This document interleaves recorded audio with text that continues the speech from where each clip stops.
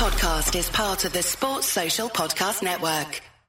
Thanks for choosing this free Anfield Index podcast. If you'd prefer to listen to this or any of our other shows without adverts, then now's the time to check out Anfield Index Pro. With AEye Pro, you can supercharge your entire listening experience. You'll not only get all of our podcasts without the ads, but you'll have them far faster with our quick publish feature available exclusively for subscribers. AEye Pro also puts you in the heart of our sound studio, with an option to listen to many of our shows live and interact with the podcasters in real time as the shows are recording. Upgrading couldn't be easier. AEye Pro is available on all popular podcast platforms, and we have our own apps for Apple and Android. Just head on over to AnfieldIndexPro.com and get started today. Hello and welcome to AEye Scouted on Anfield Index Pro. I'm Dave Hendrick, joined as always by Mr. Carl Matchett. How are you, sir? Middling at best. How are you?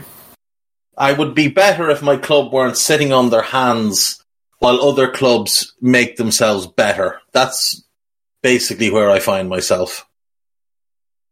Yes, that seems reasonable. I mean, I've just been watching Arsenal fans decide that their sporting director needs to be sacked for signing somebody. So one can only imagine the delights that we could be in for in a parallel universe, but not today.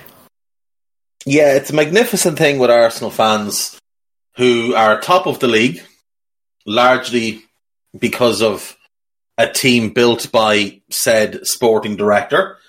But they have signed Jorginho from Chelsea in a deal that they got done very, very quickly. And Arsenal fans are having temper tantrums because it's not Moises Caicedo, despite the fact that there was never really a chance of them signing Moises Caicedo because Brighton just rejected their bids without consideration. There were no discussions, no negotiations. There was an offer made, an offer rejected, another offer rejected. And that was it. That's as far as that went. What Fabrication Romano led them to believe was something wildly different to the reality of the situation. You've got Jorginho. You've also signed Leandro Trossard, who's a good player. And you've signed Paul Kiwor, who's a decent young centre-back. All in all, you've addressed all three areas of the field. I understand that you thought you were getting Mudryk. You didn't get Mudryk. I understand that you hoped you would get Caicedo, you didn't get Caicedo. But you did get three players in. Now, I still think the Jorginho one's an odd one, but he at least is a body in midfield, which might become prevalent if a certain midfielder disappears for a little while. Chelsea, meanwhile, continue to try and buy everybody.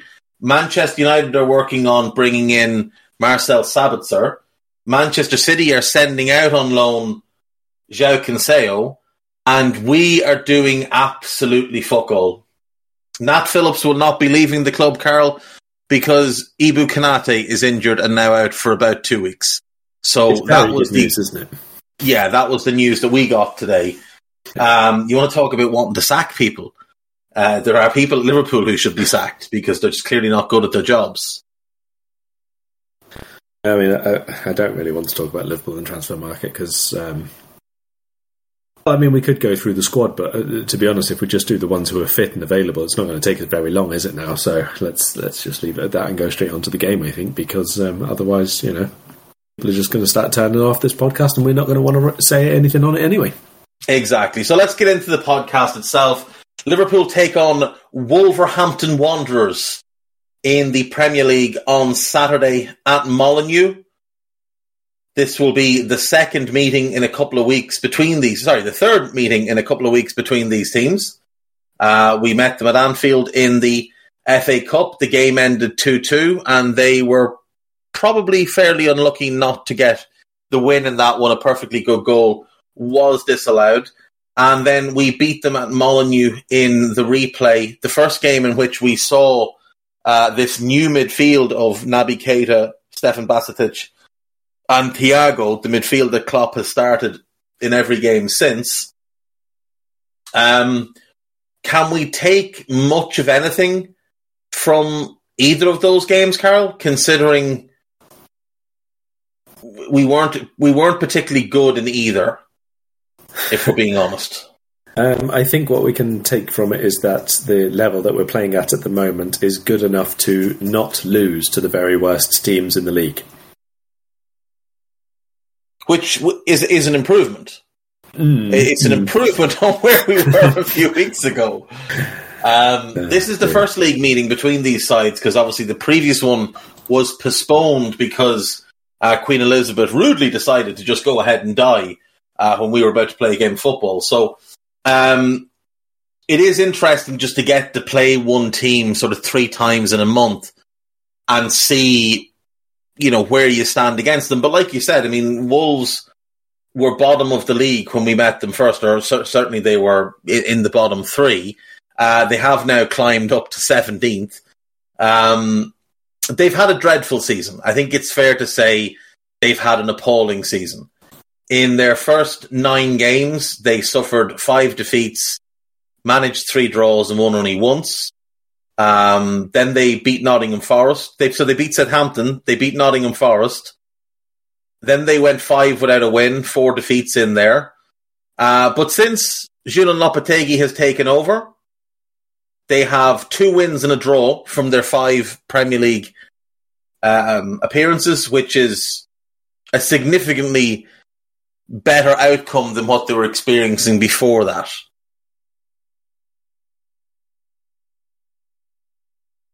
I mean, I had Wolves as a side to go down this season in the pre-season predictions, let's say. I didn't like the summer work that they did. I didn't think that they addressed properly the needs that they had up until they signed Sasha Kalajdzic, which I thought was a very, very good addition for them. Because he's a good forward, but also because he would help them get the most out of what was a really good attacking midfield line, but who didn't really necessarily have maybe final third sticky qualities, let's say, in terms of build-up play. Losing him so quickly as they did was huge. Have to acknowledge that. That was a really difficult thing for them to overcome because of the timing of it, because of the expense of that deal. And I don't really think that they've ever managed to find an alternative way of doing things, basically. Lopetegui sort of looked like he had them a little bit better set up initially. It hasn't really been the case since then. Liverpool beat them, yes, that's a positive that we'll take, and I think that's our only victory in the last 6. So again, looking forward to this weekend. That should be good. But that's only 1 win as well for them in the last 7, I think, across all competitions. So can't really say that the new manager bounce is having any kind of prolonged effect for them. It's still very tight at the bottom there, so it doesn't matter too much at the moment. And 1 win takes you from the relegation zone to 14th at the moment. So it's not the biggest of deals because everybody else is very, very busy being very, very bad down there at the moment. I think Wolves will still be okay, actually, and I think that I probably have seen enough from Lopetegui in terms of their defensive organisation to feel that they can still get enough points. I mean, I'd say that they've not really won many games or points recently, but they have had a very difficult fixture list as well. That run started against Man United. They played Villa, obviously, who have a new manager themselves, played Liverpool twice, played Man City, so it's not been a very, very easy run, let's say. Probably West Ham was the only must-win game in there, and they did. So I do still think that they are marginally on the right track. It's a very, very slow improvement for them. Yeah, I mean, they're quite fortunate in that there are a lot of bad teams in the Premier League this season. And like you said, you win a couple of games, you can really climb that table. There are 3 points separating Southampton in 20th, Leicester in 14th, only 6 points between Southampton and 13th place Nottingham Forest, who looked dead and buried about 3 months ago. Obviously, World Cup break takes out 6 weeks of that, but so 6 weeks of playing time, Forest have gone from looking like they were definitely going down to all of a sudden they look like they might end up comfortable enough in mid-table rather. So you mentioned Wolves' summer business. They brought in Nathan Collins, who I think has been really good for them this season. They've been a little bit shaky at the back, but I think a lot of that is down to Jose Sa kind of regressing to the goalkeeper we thought he was, rather than the keeper he showed himself last season. They made Hwang Hee-chan's deal a permanent deal. He's been hit and miss. Goncalo Guedes, he was mostly missed and has since been loaned out to Benfica. Matthias Nunes, who started well, got injured, and then some absolute clown of a caretaker manager who I think used to be a snooker player decided he was a number 10 and wasted him as a number 10 for weeks and weeks and weeks. They bought Sasa Kalajic, who got injured on his debut. Then they brought in Diego Costa as a free agent, and I mean, he's done absolutely nothing for them. But they have been very active in this window, Carl. They brought in Mario Lemina from Nice for just under 10 million. Now, he was at Southampton and obviously it didn't go well, but he did have a really good loan with Fulham, where I thought he played particularly well. They brought in Pablo Sarabia. That was a very cheap deal. They brought in Craig Dawson. Again, another cheap deal. Gives them a bit of depth at centre-back. Daniel Bentley arrived to give them another option in goal. And now João Gomes, the young Brazilian midfielder, arriving for a fee in the region of £17 million. Very highly regarded. Gives them another set of legs in midfield. They'd also brought in a couple on loan. Boubacar Traoré, brought in from Metz, who looks a player, does look a real player in midfield. And Matheus Cunha, who is the kind of the big fish that they got. It looks like they're already fairly certain that they'll make that deal a permanent one if they stay up. So they have brought in a lot of players, and in this transfer window, they've been very, very aggressive, going out, getting Cunha and 5 permanent deals done. 6 if we count young Max Ruddock, but he's not a first-team player at this point. I have to say, I'm impressed to see them backing the manager the way they have, but I think having chased him for so long and waited for him, I think they had to really go full on in terms of backing him, didn't they? Are you that person who has everything? The coolest merch and those must-have fan threads? Well, over at our Anfield Index shop, we've gone that extra mile when it comes to pimping up your Liverpool collection. From our popular range of bespoke design t-shirts, sweaters, hoodies and hats, to our signature edition mugs, prints and coasters, all provided with fast worldwide shipping. We have something for every red.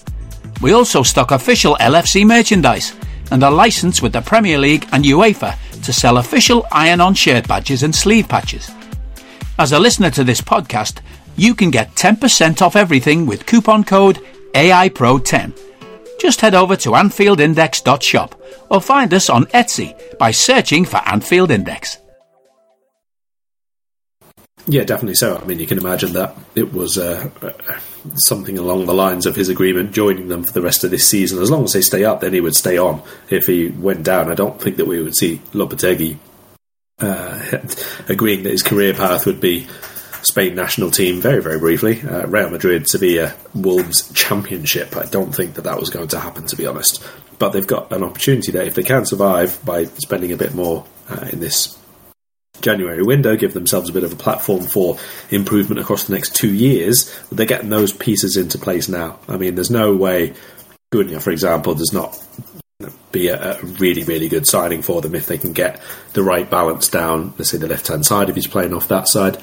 If they get another number 9 for him to play off, that sort of thing, he's too good of a player to not be really, really effective for them. And maybe it is even a case of just waiting until Kalajic is back to full fitness, and then you sort of start getting your partnerships in the build-up and in the attack and third in order, and you're probably looking at a mid-table attack there, even if they do lose Nunez in the summer.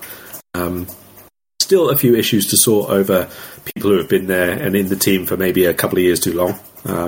People like Jean Moutinho, they are now moving on from that centre-back 3 who just seem to be immovable for ages, but there's still bits to do in midfield and that. But they have saleable assets too, which is the other big thing for Wolves. Yeah, and it may come that in this summer a couple of those saleable assets get moved on. It looks very much like Liverpool have something in place potentially with the agent, if not the club, for Matthias Nunes to bring him in. I would be quite surprised if Ruben Neves is still at Wolves next year. I think he's more than done his time there. I don't think they could be in any way bitter if he did choose to move on. He signed in 2017 when they were a championship club and was key in getting them up, key in keeping them up, key in everything they've been able to accomplish since coming up. He's an outstanding player who, at 26, as he will be in March, needs to be playing for a top club or a club certainly that will challenge for Champions League football. They've got Pedro Neto, who's a very exciting player. Now, obviously, the injuries have definitely taken his career in a slightly different path, but there's a lot of good players here. And I like the centre-back pairing of Collins and Kilman. I really like Ait-Nouri. I'm not really sure why Lopetegui doesn't like him as a left-back. The continued use of Hugo Bueno, who is, no bueno when it comes to defensive work, is a little bit odd. Very good, very good. Did you like that one? He's got a brother as well called Gile Bueno. I was going to try and work that one in, but we'll leave it at that. I think there's the makings of something there. I'm not overly keen on their starting right back. I don't think you are either in Mr. Semedo. He's grand, but he wouldn't be someone you'd be queuing up to sign. And then, like in midfield with Traore and with Gomes, who they've just signed, those two young players plus Lamina, something is starting to take shape maybe for the post Ruben Neves era at the club. And up front, they've got Cunha, they've got Neto, they will get Kalasic back. You can see the makings of something that will fit what Julian Lopetegui wants to do. Hello, I'm here to annoy you. I'm here to annoy you into listening to more of me and more of others on EPL Index.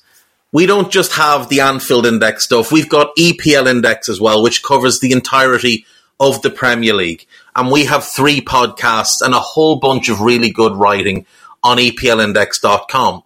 The podcasts are my own Two-Footed podcast, which is every day at 4 p.m, Monday through Friday, covering the whole league. We have A Tad Predictable, hosted by Tadiwa. You know Tadiwa, he does Anfield Index. He presents A Tad Predictable before every Premier League match week. And then Kevin De Vries and his crew on the EPL Roundtable, they're every week after the Premier League match week. So make sure you listen to everything we're doing on EPL Index and follow us there on Twitter at EPL Index. Thank you. Bye-bye. It's definitely a start. It's obvious, obviously, that staying up is priority number one here. Like these building blocks are being put into place for a top-flight team, not for someone who can potentially bounce back into from the Championship at the first time of asking if they need to. This is quite a lot of work going into this to be contingent on survival this season by any means, really. And it might be that if they don't go on like one of these 3-4 game winning streak or 4 wins out of 5, something like that, it gets towards the end of the season, you might have to be a bit more pragmatic about it and maybe don't see I don't know, let's say Cunha, for example, just because he is one of the bigger names. Maybe he doesn't start all of the matches because they have to be very, very safety first about things. But if you can look at their fixture list, let's say through late March into early April, they have Leeds at home, they have Forest away in back-to-back matches. If you can get both wins out of that, you're probably starting to move clear already, to be honest, if you're just picking up the odd draw and win here and there along the way. Again, then later on in April, they have Brentford and Leicester back-to-back. They're not easy games, but they're games that they could get 3 points or 4 points from, or Palace the next match, they might get 4 from 9 available, something like that. Those are probably games where they'll look at little clusters of points to take them away before the little run-in at the end of the season where everybody is super stressed out and it looks like they're going down. Well, that's the thing, and obviously they've got 3 games now coming up against bad teams in Liverpool, Southampton and Bournemouth that they'll probably be looking at and thinking, well, if we can get 5 points from here, that's a really nice springboard. Then we play 3 tougher games, then we get the 2 easier games. Then Chelsea at home, that could be a winnable game if Chelsea haven't sorted their act out. And then, like you said, there's 3 after that. And then in the last 4 games, they play Villa at home and Everton at home, which, again, they're 2 winnable games. Even though I think Villa are a slightly better team than Wolves, it's a local derby and Wolves are more than capable of beating Villa. And Villa are always going to be capable of crapping the bed. Plus, it's very unlikely that the Unai Emery away from home form carries on to that point in the season. So you are right. They can look at this season with little clusters of points to pick up. I definitely think they'll be okay. I think they've got enough quality. I think they've got the best manager down at that end of the table. You know, you'd definitely take him over Nathan Jones. You'd definitely take him over Gary O'Neill. I would be taking him over Moyes. I'd take him over Jesse Marsh. I'd take him over Brendan. And I would take him over Sean Dyche, who's only in the door at Everton. So I do think that might be worth a couple of points to them over the course of the remainder of the season as well. So all those points will come in handy. But look, both Bournemouth and Southampton are making big moves to strengthen in this window to make themselves better. West Ham, they've underperformed so drastically that you would assume at some point things start to fire normally. Leeds have been active in this window. Leicester are trying to get a few deals done. So it is becoming very, very tough down there. Like there's nobody who as yet has been cut away, and there's nobody who as yet looks like a real lost cause. Bournemouth were looking like a lost cause, but I like what they've done in this January. I think it'll go on for quite a while yet. I don't think that... I mean, unless Southampton really don't get things together with Nathan Jones, and again, I'm still not really willing to say what's going to happen there just because I'm not familiar enough with his work and how he does his team building and that. It's been very, very difficult so far, but they've had a couple of wins in there along the way, like against Everton and in the Cup, obviously, where you think, well, maybe that's like a turning point for the squad. So I think it'll be very, very close down there. Maybe 2 of the... what have we got at the minute? 7 at the minute who are basically in that relegation battle. Maybe 2 of them will go away because they'll just get really decent runs of results, or January arrivals will have a good impact or whatever. But equally, you could still see someone like Forest go on a 5-match winless streak and suddenly be back in the mix again. So, or Palace, who look a little bit lost and a little bit stagnated under possibly Patrick Vieira at the moment. Yeah, I mean, as long as, from a Liverpool perspective, obviously, these are teams down there we shouldn't even have to worry about. Normally we wouldn't do, but at the minute, these are the ones that we're looking at and thinking, well, maybe we can get 3 points here. Yeah, because, look, Palace have been awful for most of the season, and they're closer to us than we are to Spurs, who are 5th. So it has not been good for the Reds. In terms of what we're expecting from Wolves this weekend, injury-wise, they've got no Neto, they've got no Chiquinho, who wouldn't start anyway, no Kalasic, and no Boubacar Traore. All of them are out injured for at least another month by the looks of things. So Jose Sa, Semedo and Bueno, Collins and Kilman in the middle, Neves, Nunes, and... the third midfield one is a little bit tough because it's kind of been a rotating cast. Now, Joe Hodge, the young Irish kid, he had a really good game when they played us the first time.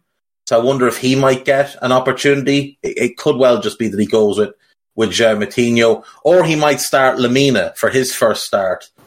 And then in attack, I assume Cunha, I assume Podence, and maybe Hwang is the third. Are you thinking much different than that? No, I mean, like you say, it's been quite chop and change at the moment. I thought Cunha might have started the odd couple of games more than he has done so far. He's been mostly brought on as a sort of impact player off the bench to try and change the game. I guess it's going to be more or less the same as it has been, like against Man City. Hee-Chan starting left side for like a bit more deep balance and sort of defensive work alongside Nunez, and that allowed Bueno to get forward a little bit more. So you maybe think that it'll be something along the same lines there to sort of combat Trent and Salah supposed partnership. It didn't do them too much good, but at the minute, Lopetegui obviously is still trying to work out those new partnerships for his squad. So I don't think that there'll be too many new faces in there, but I wouldn't be surprised if Sarabia starts at least. Oh, that's a good shout. I hadn't thought of that. He probably will start because he does seem to be one that the manager was very, very keen on getting in. Lamina is somebody I think as well that he kind of pushed for. He tried to bring him to Sevilla when he was there and missed out. So I'd imagine those are sort of more his signings. And then people like Gomes and Cunha might be more, not to suggest that he makes all the decisions there, but they might be more George Mendes signings. Gomes to me is basically an admittance that Matheus Nunes is away in the summer and this is the replacement. So, yeah, I mean, look, they're going to be, we know they're going to be hardworking. We know they're going to be well organised. We know they're going to be tough to beat. But there's definite flaws in their team. There's a reason they are where they are, even though I think that's an underperformance. They are 17th for a reason. They have not played well this season. They have struggled to score goals. Defensively, they've been quite good. Only 30 goals conceded. The only team down there with a better defensive record is Everton, who played the most unwatchable bilge in the league. And then West Ham, who really shouldn't be down there. But they do have the worst attack in the league, and that's obviously something they're going to need to rectify if they want to stay up. I just like the description of Everton. Unwatchable bilge. That should be the name of our new podcast. We should launch an Everton podcast, call it that, because, you know, Daishi is a much better manager than Frank, but the football, while it will be better, it will be purely survival football. Can I point out that this, at the moment, might not actually need to be an Everton-specific one, but just a Merseyside football one? Unwatchable bilge on Merseyside. Hands across Stanley Park. Unwatchable bilge everywhere. We are a horrible team to watch at the moment, and that's where I want to go next, Carl. We played Brighton at the weekend, and Jurgen came out afterwards and said it was an improvement on the previous trip to Brighton, which it was, but it wasn't good.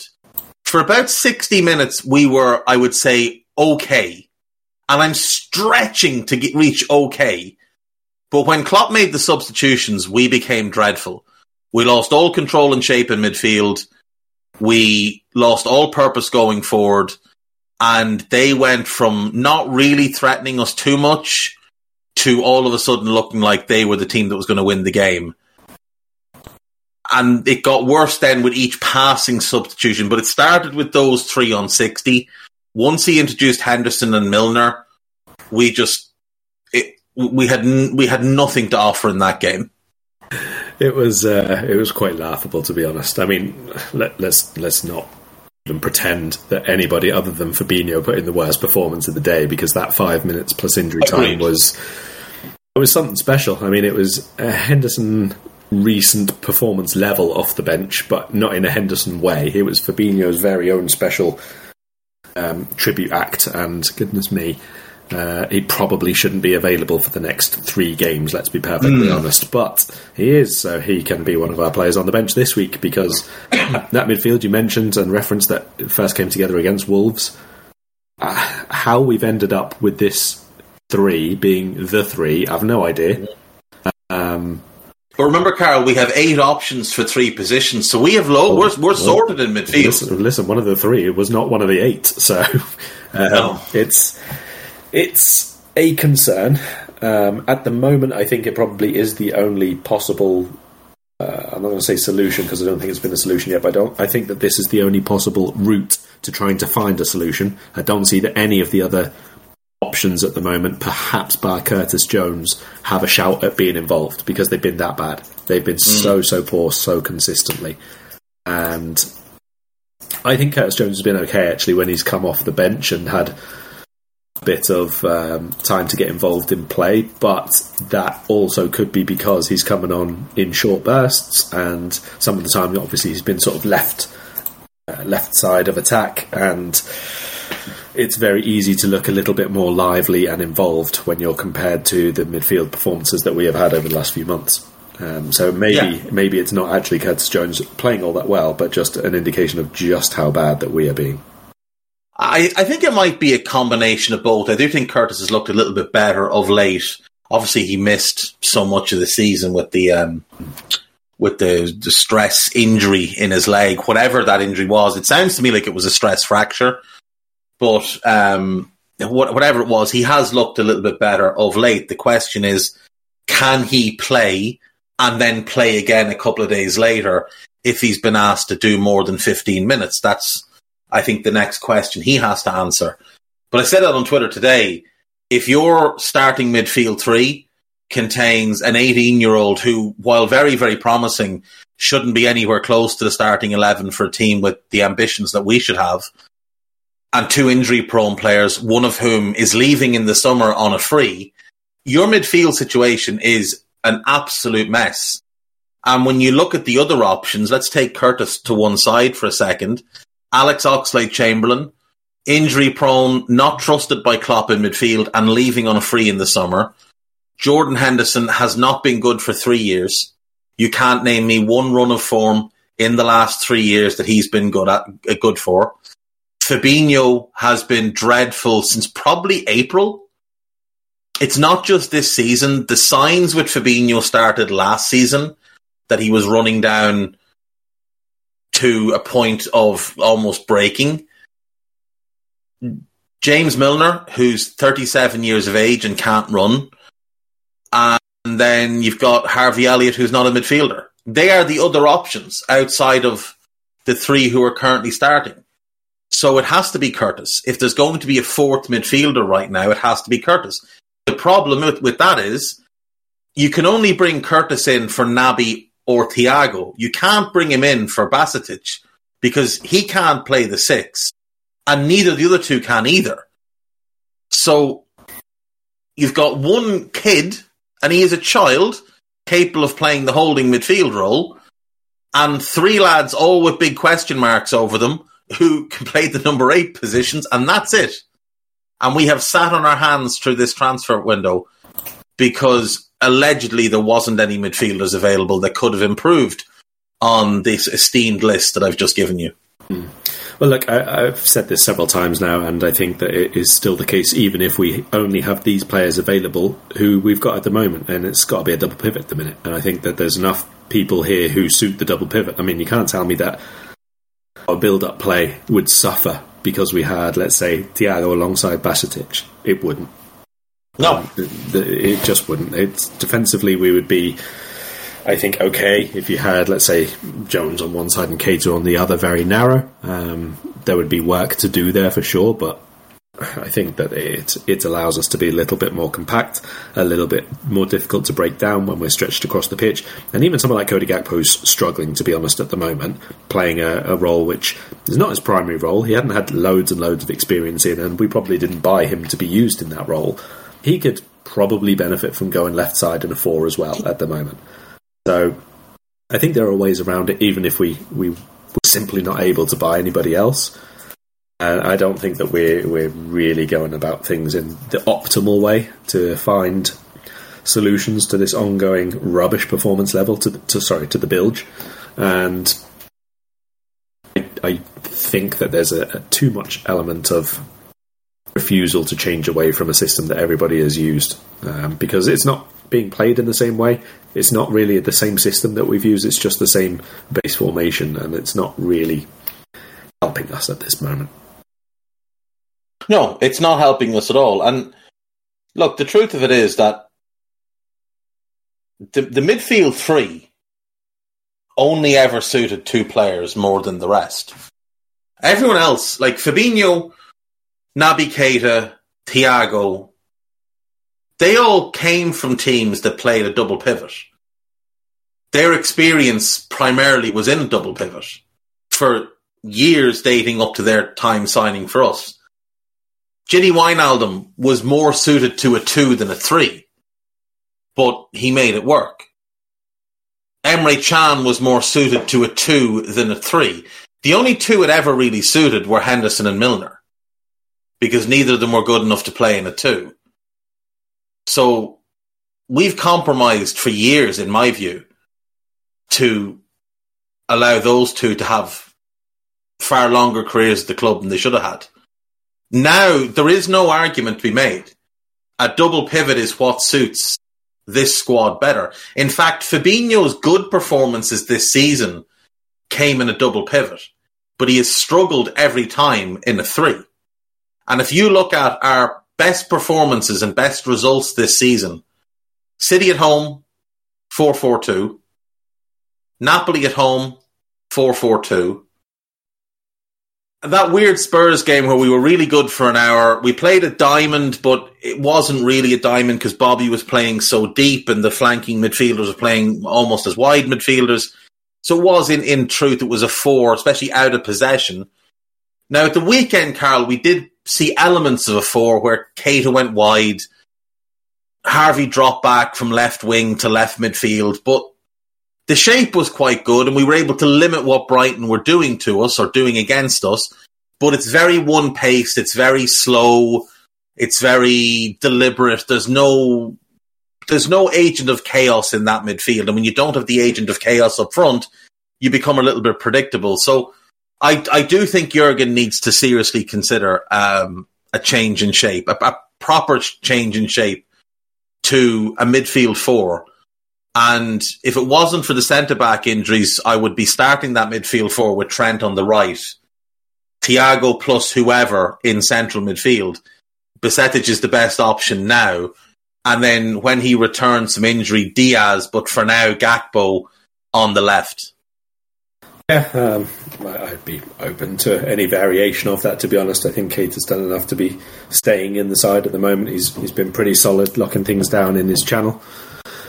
Winning the ball back quite well, and at times he's been fairly effective in moving the ball a bit quicker in the final third as well. So I think one of him and Elliott as the, shall we say, half blocker, half build-up, wider midfielder, and then, like you say, you want to get someone a little bit more inventive or a bit more pace or a bit more of a goal threat on the other flank. So since Carvalho has obviously now dropped out of the running somewhat, then it's got to be Gakpo, really. I mean, that's kind of his role, so I don't really get why he's just been persevered with at centre-forward. And Darwin has to start, as far as I'm concerned. I don't know if it's like too much of a recovery thing from the injury, or if it's just a reluctance to put him back into the side, but I think he has to be in the team just because he makes us very difficult to stop, even if it's not always the most refined, and his combination play with Salah is not quite there yet. I think he has to play just because he makes us unpredictable is correct, but it's not really the word I want. It is chaotic, really. It is just something that just goes completely against the grain of what we've done over the last 20 minutes. And even if we do stay in the 4-3-3, I very much hope he starts this game. Yeah, I think he has to start. I don't see that there's any reason not to start him. If you wanted to leave out one of the front 3 who started against Brighton, and you're insistent that Gakpo stay in the team, then I think you should probably leave out Mo. Not leave him out so much as just give him a bit of a rest. Have him come off the bench or something. But Ali's put in a team, and I'm going to run it by you, but I'm going to make one change to it. Because this is what I would like to see this weekend. So you've got Alisson in goal. You've got Trent right back, Matip, Gomez, and Robbo. I think that picks itself. Yep. Now, he's got Harvey right side of midfield. I would play Naby right side of midfield because I want more defensive work in front of Trent. Bajcetic and Thiago as a double pivot, Gakpo on the left, and then Salah and Darwin as a 2. Because, again, we need to get Salah more involved in more central areas because we've seen how devastating he's been in those areas this season. When he's been doing the linesman impression, he's been a non-factor in games. So I'd like to see that as a 4-4-2. Yeah, I'd be open to that. And also, if you're putting Keita in there for Elliott, that quartet, but in the diamond with Gakpo as the 10, I think would also work quite well in terms of build-up play and having a little bit more variation in where the ball goes. It allows Darwin and Salah to go in their respective channels, but still be central enough as well. I think that's not a huge difference from obviously the role that the setup that we've had previously, but it would allow for a bit more aggression. It allows Gakpo to be a little bit deeper as well, where I think he might benefit. Most of where Gakpo's done well, I think, is in coming deep, linking play on the turn, linking play, dropping it off to the midfielders and that sort of thing. So I think it's probably the better way to go if we insist on having a 1-2 midfield. But I would, like I say, prefer to go to a double pivot at this point. Yeah, because, I mean, with that 11, Naby, Besetic, Thiago, Gakpo, as say a midfield 4, it can be a flat 4. It can be a skewed 4 where Naby tucks in on the right, Gakpo goes wide on the left.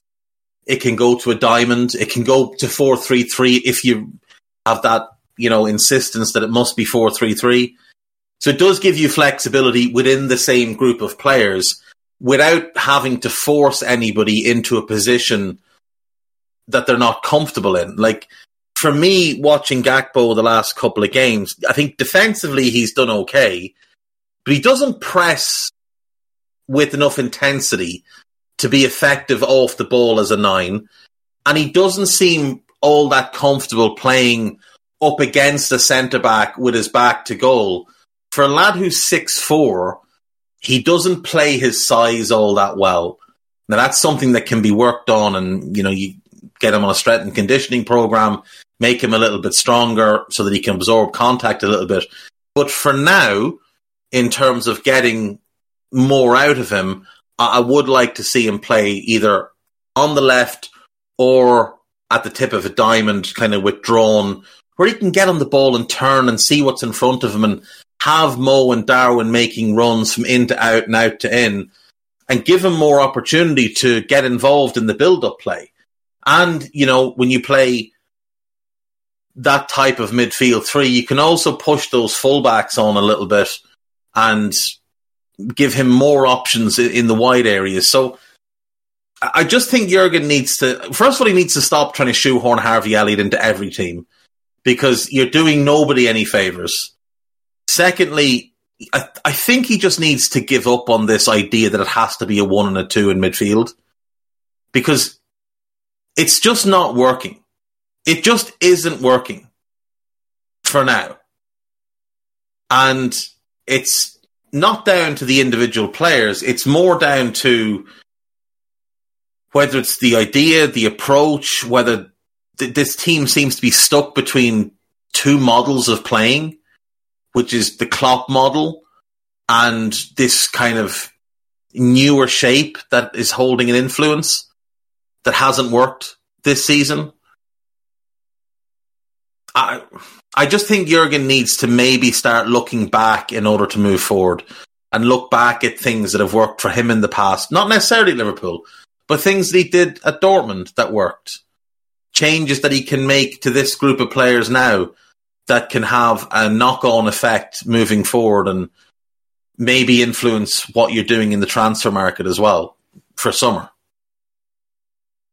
Yeah, I mean, look, if Liverpool are making no moves today on deadline day, then summer has got to be one of considerable turnover, I think. So if they have ideas in mind, great. And if he's got a very fixed direction where he wants it to go, then cool. But, he's got a very fixed erection for Jude Bellingham. And if we don't get top 4, I don't care if Jude Bellingham has given his word. There is zero chance that FSG will fund £120 million for anybody without Champions League football. No chance at all. I mean, my concern here is greater than Jude Bellingham, to be perfectly honest. If you miss out on Champions League football this year, Arsenal, Tottenham, Man United, a few teams have shown it's very, very difficult to just bounce back in to the top 4 next season. Premier League doesn't stand still, and everybody has their own ways of improving, and there is no such thing as linear improvement in football, in team building, in terms of transfers and everything else. It took us how many times going backwards and forwards before we actually got to the top? And it's so difficult to stay there. You have no guarantee. Even if we don't get Jude Bellingham but spend Jude Bellingham money on 3-4 different players in the summer, there's no guarantee for Liverpool that they all work, that they all fit into the team and improve us in the way that we want to.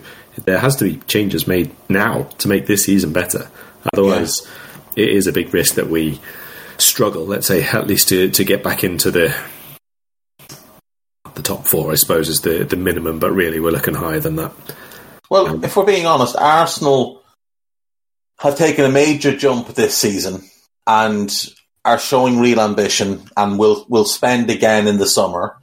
City seem to be setting themselves up for a mega summer where a number of players might leave for big money and a lot of players might arrive for big money.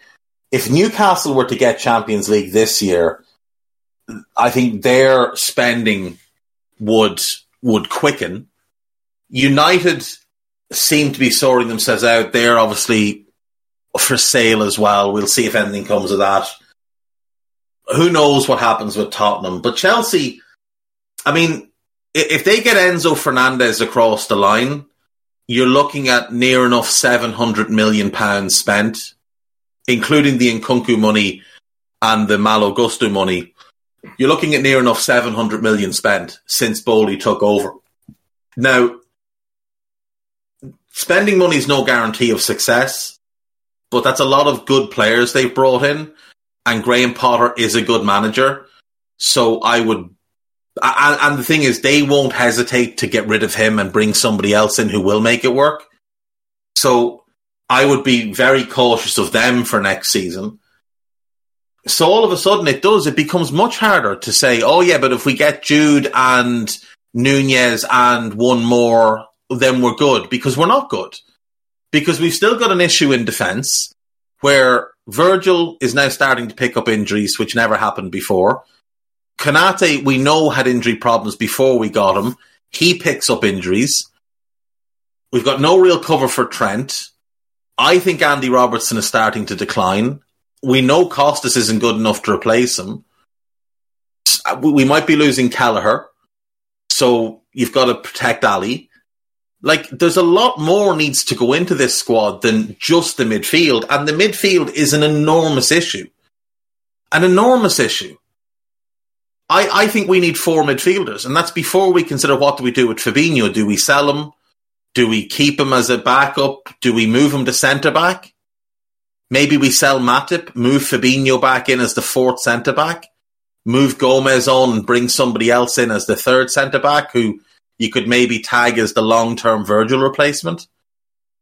But there's so much that needs to happen with this squad because it's been allowed to decay. And you mentioned that the Premier League doesn't stand still. And unfortunately, Liverpool have stood still. And it begun the summer they won the European Cup. They stood still. The following season, they did what they should have done the previous summer. Thiago, Jota, Costas. There needed to be a centre-back that summer. It wasn't done. The next summer then, it was just Ibu when we needed a midfielder. And then this past summer, we basically just replaced players that left and didn't actually add. And again, ignored the midfield and have allowed the midfield, the centre-backs to get old, to get injury-prone. There's an awful lot needs doing. And because we've decided to sit this window out, having signed Gakpo, it kind of leaves us having to do 3 or 4 windows worth of work in one summer transfer window, or risk getting left behind. And if you miss on top 4, you're not buying from the very top pool of players. You're having to buy from the secondary pool. And that's worked for us in the past when we had Michael Edwards and Ian Graham and people like that making the decisions on recruitment. Now we've got Jurgen Klopp making the decisions on recruitment, and that doesn't sit well with me. We hope you enjoyed listening to this Anfield Index show. Please be sure to subscribe to our channel so future podcasts find their way to your device automatically. There's nothing quite like fan engagement, and we'd love to know what you think of anything discussed on this show. The best way to get in touch is over on our free Discord community, where both podcasters and listeners debate the hottest LFC topics 24/7. Sign up free now at AnfieldIndex.com/Discord. You won't regret it. You can also follow us on Twitter at Anfield Index and find us on Facebook by searching for Anfield Index. Oh, and before you go, we'd love it if you could leave us a 5-star review on your favourite podcast app. It only takes a couple of seconds, and it means the world to the people who create these free shows.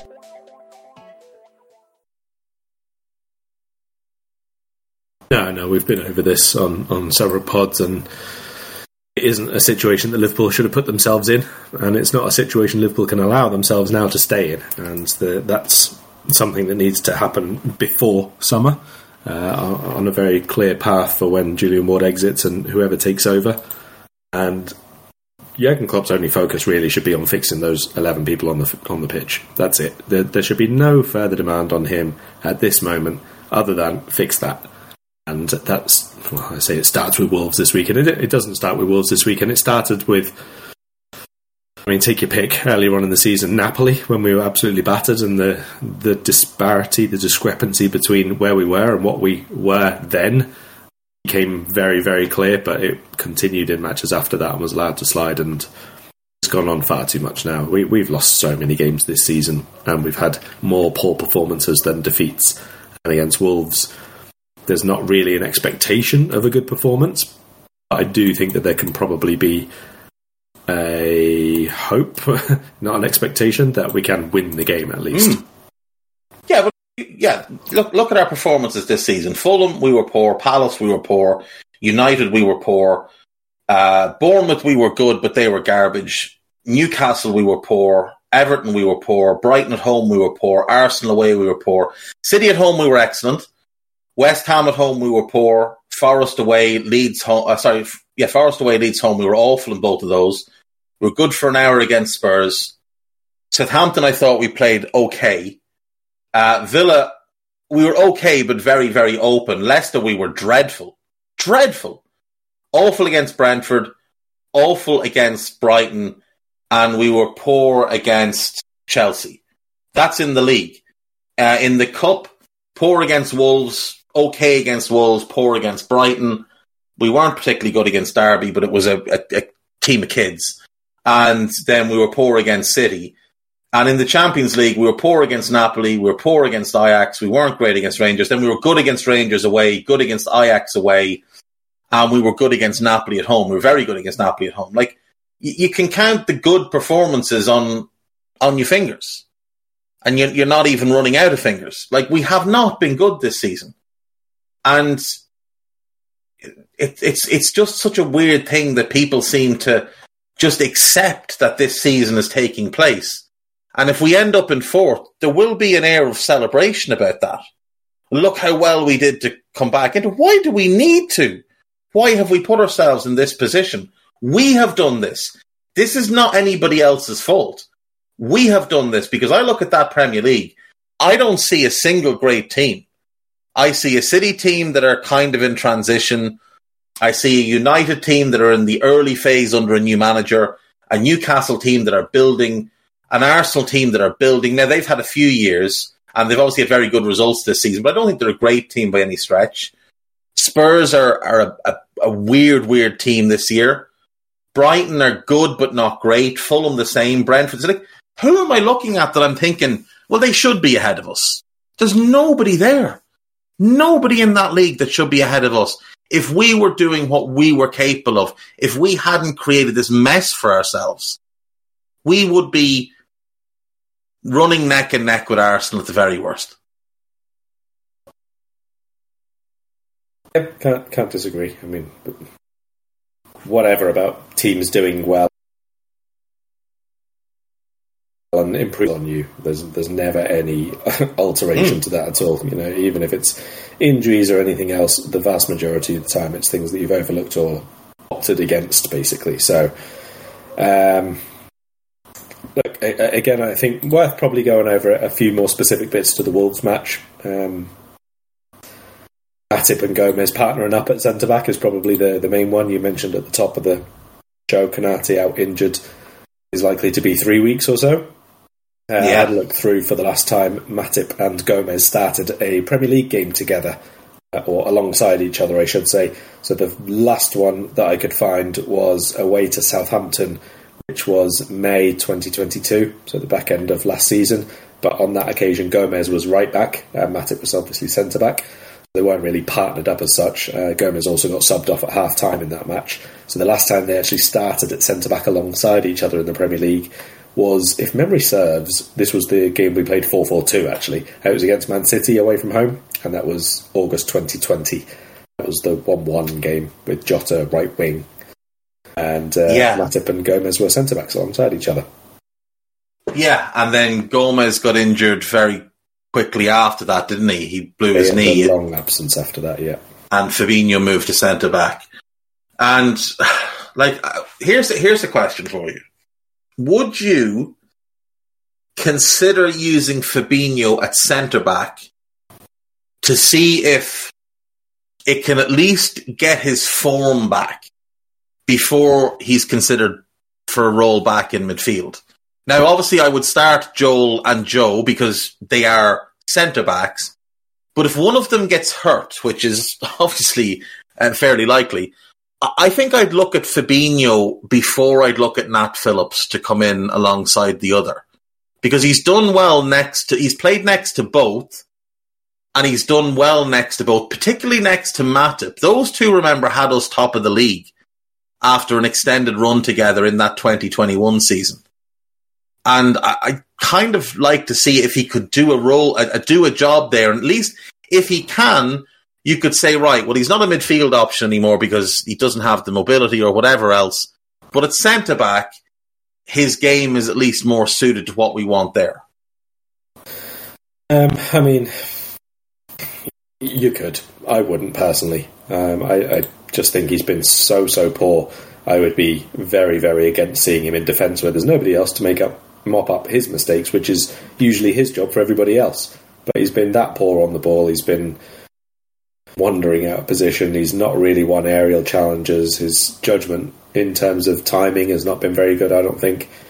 So no, I wouldn't be putting him in defence at the minute. And I'm not one, let's say, to put people in the team to let them play themselves out of form if I don't think that I can see, one, that there is a spark of where that form is going to come from, but also, two, the effort and the real endeavour to get back that form. You know, everybody goes through bad form. I'm not saying don't play people because they're not playing well, because that's not my point here. But it's where, you know, sometimes you can see players very, very frustrated with their own form, but they're still working ridiculously hard. I don't see that from any of the Liverpool midfield. No. So, no, I absolutely wouldn't be putting him in because I don't think that he's doing enough individually to suggest that he's doing absolutely everything he possibly can to help the team. Like the performance that off the bench against Brighton, yeah, poor from a technical perspective with the challenges and the passing and all the rest of it. But how many times did you see him really busting the gut in the final minutes? How many times did you see him really racing back to cover behind someone on the occasions that they went down the right channel, the left channel? He was only on pitch 8 minutes. I don't see this from Fabinho at the minute. I don't see it from, like I said, many of the midfielders at the moment, but certainly not from Fabinho. So no, I absolutely. Do you think the tackle, the early tackle, that he should have been sent off for? Like, I think we all agree he should have been sent off for the challenge on Ferguson. Do you think that challenge maybe shake him and get him kind of to the point where he was hesitant to do too much? Like, if he got into any other challenge, he thought he might go off? Or did it just, like, it could have just knocked his head? The player had to go off. Fabinho looked really upset that the player had to go off. He looked really upset in the immediate aftermath of the challenge because he knew he'd gone through. He did, and maybe that's the case. And, you know, understandable. Every player reacts, and that's fine. But still, you got to get on with it. To be perfectly honest, I do agree. Get on with it. Would you sell him in the summer if he carries on playing like this for the remainder of the season? Yes, 100%. We had this discussion not too long ago. I think it was maybe the World Cup break, and we were going over who we would and wouldn't get rid of. And I think, you know, my stance on Fabinho then was more or less, let's see how he gets on when he comes back. And his first few appearances after the World Cup were marginally more impressive, but they're not now. And whether that is a greater malaise seeping through to him from the team, or whether it is his own performance unable to lift the team, I can't tell you. But if he doesn't play how we need him to, then yes, I would. Yeah, I think that's very fair. Last thing before I get your prediction, there is an article in the Liverpool Echo today that states that sources at Liverpool have distanced themselves from interest in Paul Mitchell. The former Southampton chief has previously worked at RB Leipzig, yada yada. The process of identifying a new sporting director has yet to get underway, and it is a decision that will be overseen by Klopp and Billy Hogan. It is understood that Liverpool have no plans to recruit a replacement while Ward continues to operate in the job himself, and work will go on inside the recruitment department under his under his watch. Now, Carol, there's so many problems in those few sentences that I don't even know where to begin. So forgetting the Mitchell part, the process of identifying a new sporting director has yet to get underway. What sort of half-arsed club is this, if that is... If that's the case. If that's the case, people who are in charge of jobs should not be in charge of jobs. I don't believe it in the slightest. No, neither do I. There's no major organisation who would learn that one of the top roles at the company is going to leave in, 6-7 months at the time? Yeah. And they just go, yeah, okay, we'll worry about that in half a year. It just doesn't happen. Even if it is informal discussions first, even if it is mapping out a new hierarchy, even if it is mapping out potential candidates to speak to 3 months nearer the time, something like that. There's no way it hasn't started. Absolutely not. The next line, it is a decision that will be overseen by Klopp and Billy Hogan. I take issue with this. First of all, Billy Hogan doesn't know anything about football, hasn't worked on the football side of our club since taking over. He works on the business side. Mike Gordon has run the football side of our club since he arrived at Liverpool back in 2012 or 2011. So Billy Hogan being involved concerns me. Klopp being involved concerns me even more, because this should be the person who is Klopp's direct line manager. The sporting director should sit above the manager on the flowchart of the organisation. And yet if Klopp is the one making the decision, then how is that person ever going to have any sort of ability to argue with Klopp, to get Klopp back in line, to overrule Klopp on anything, if Klopp is the one basically going about and appointing this person? How does that work?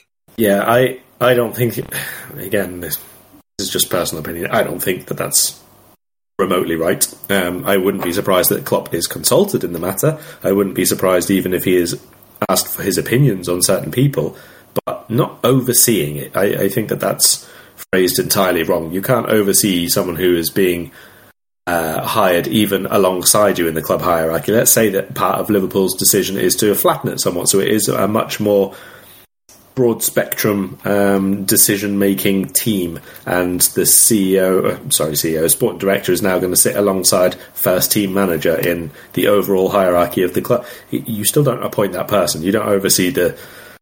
No, just no. Like I've already said several times what I think Klopp's roles and duty should be at this point, and yes, he'll have input, and yes, there will be obviously part of the undertaken to find someone new has to be someone who is going to be compatible with working with Klopp, because we want him to stay and do good things as he has done already. And so you don't just bring in someone and force him to work with someone, but equally he doesn't have a majority say. He doesn't have an overarching first response to say this person is suitable, this person is suitable, this person is suitable. It's much more got to be about, this is the process, this is where you'll directly have your hopefully not confrontations, but communications with this person and how it'll work, and this is the setup we'll have because these other people are leaving as well, and that sort of thing. It's not surely going to be an overseeing role. That again would be the wrong way for Liverpool to go as a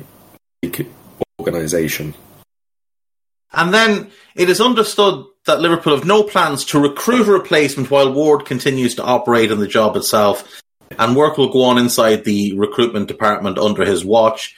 Liverpool's third sporting director, whoever that may be, will initially be working towards developing background work on targets for 12 months' time.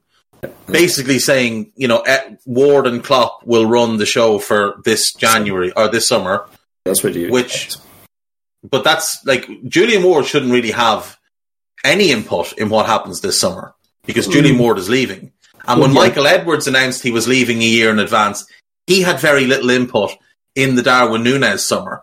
So yes, because there was a direct successor there. Yeah, because there was a direct successor. But I think that would be much more normal. You would get the 7 or 8 months. You say it's more normal. Award. It is because. But is it normal in any other field?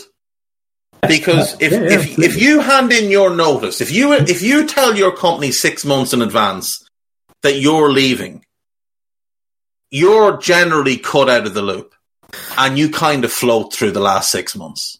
You're not involved in decision making that's going to impact that company for the next 5 to 6 to 7 years. I would disagree to an extent. There's always a handover period. There's always, an element. It could be training someone on the job a little bit, or at least involving them in the company processes. There would always be still the experience that you have, which is leaned into. You might not have as much sway as you did, and that would, again, go exactly in line with what you've just said, in that it was much more Ward than Edwards in terms of Núñez and so on, but you would still be involved in that, and you would still have your, let's say, your plans, which were already being made 9 months ago, would still be acted upon.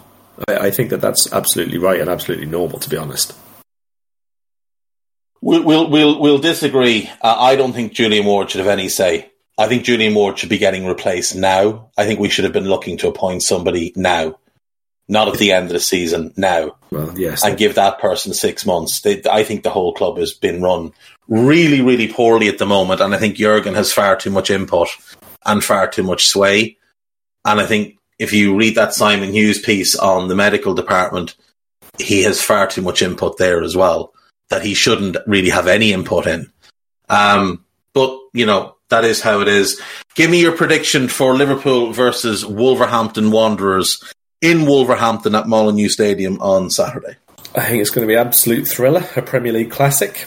I think there are going to be 6 shots on target across the 90 minutes, and I think one of them's going to go in. You're not going to tell me which goal it's gone in, though, are you? I'm going to say that Stefan Bajcetic is going to get it. No, I'm not going to tell you which goalkeeper it'll go past. Well, I think it's going to be a horrible game of football to watch. I think it's going to be unwatchable bilge. Yes, it is. It's going to be unwatchable bilge. It's going to be Everton times 2. But I think I don't see us winning a game at the moment in the league. We just don't look like a team that knows how to win a game. And Jurgen doesn't look like a manager that knows how to win a game.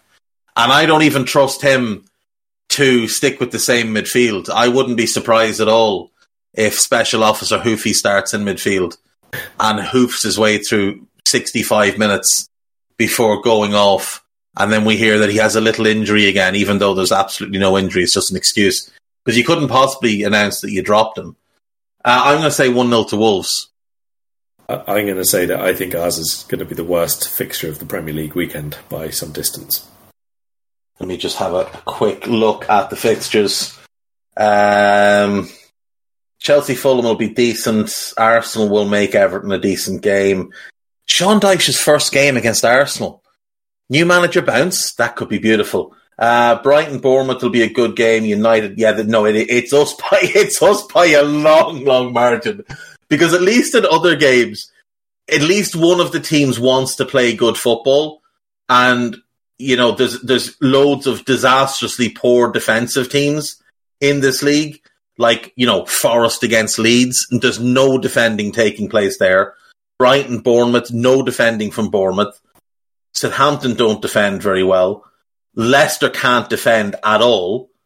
And then Tottenham City on Sunday, I think, could be an interesting one, especially if Arsenal get held to a draw or something by Big Dyche's Blue Army.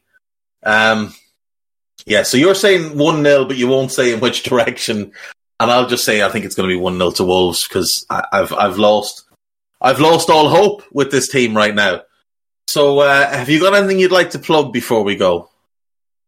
Dare I say, we'll do another podcast after the closing of the transfer window and try to make it a bit more upbeat, because it won't involve Liverpool. Yeah, we'll try. We'll try and do something more exciting, maybe Wednesday or Thursday. Thursday probably is better. Until then, thank you for listening, and we'll see you next time. Bye-bye. We hope you enjoyed listening to this Anfield Index show. Please be sure to subscribe to our channel so future podcasts find their way to your device automatically. There's nothing quite like fan engagement, and we'd love to know what you think of anything discussed on this show. The best way to get in touch is over on our free Discord community, where both podcasters and listeners debate the hottest LFC topics 24/7. Sign up free now at AnfieldIndex.com/Discord. You won't regret it. You can also follow us on Twitter at Anfield Index and find us on Facebook by searching for Anfield Index. Oh, and before you go, we'd love it if you could leave us a 5-star review on your favourite podcast app. It only takes a couple of seconds, and it means the world to the people who create these free shows. Sports Social Podcast Network.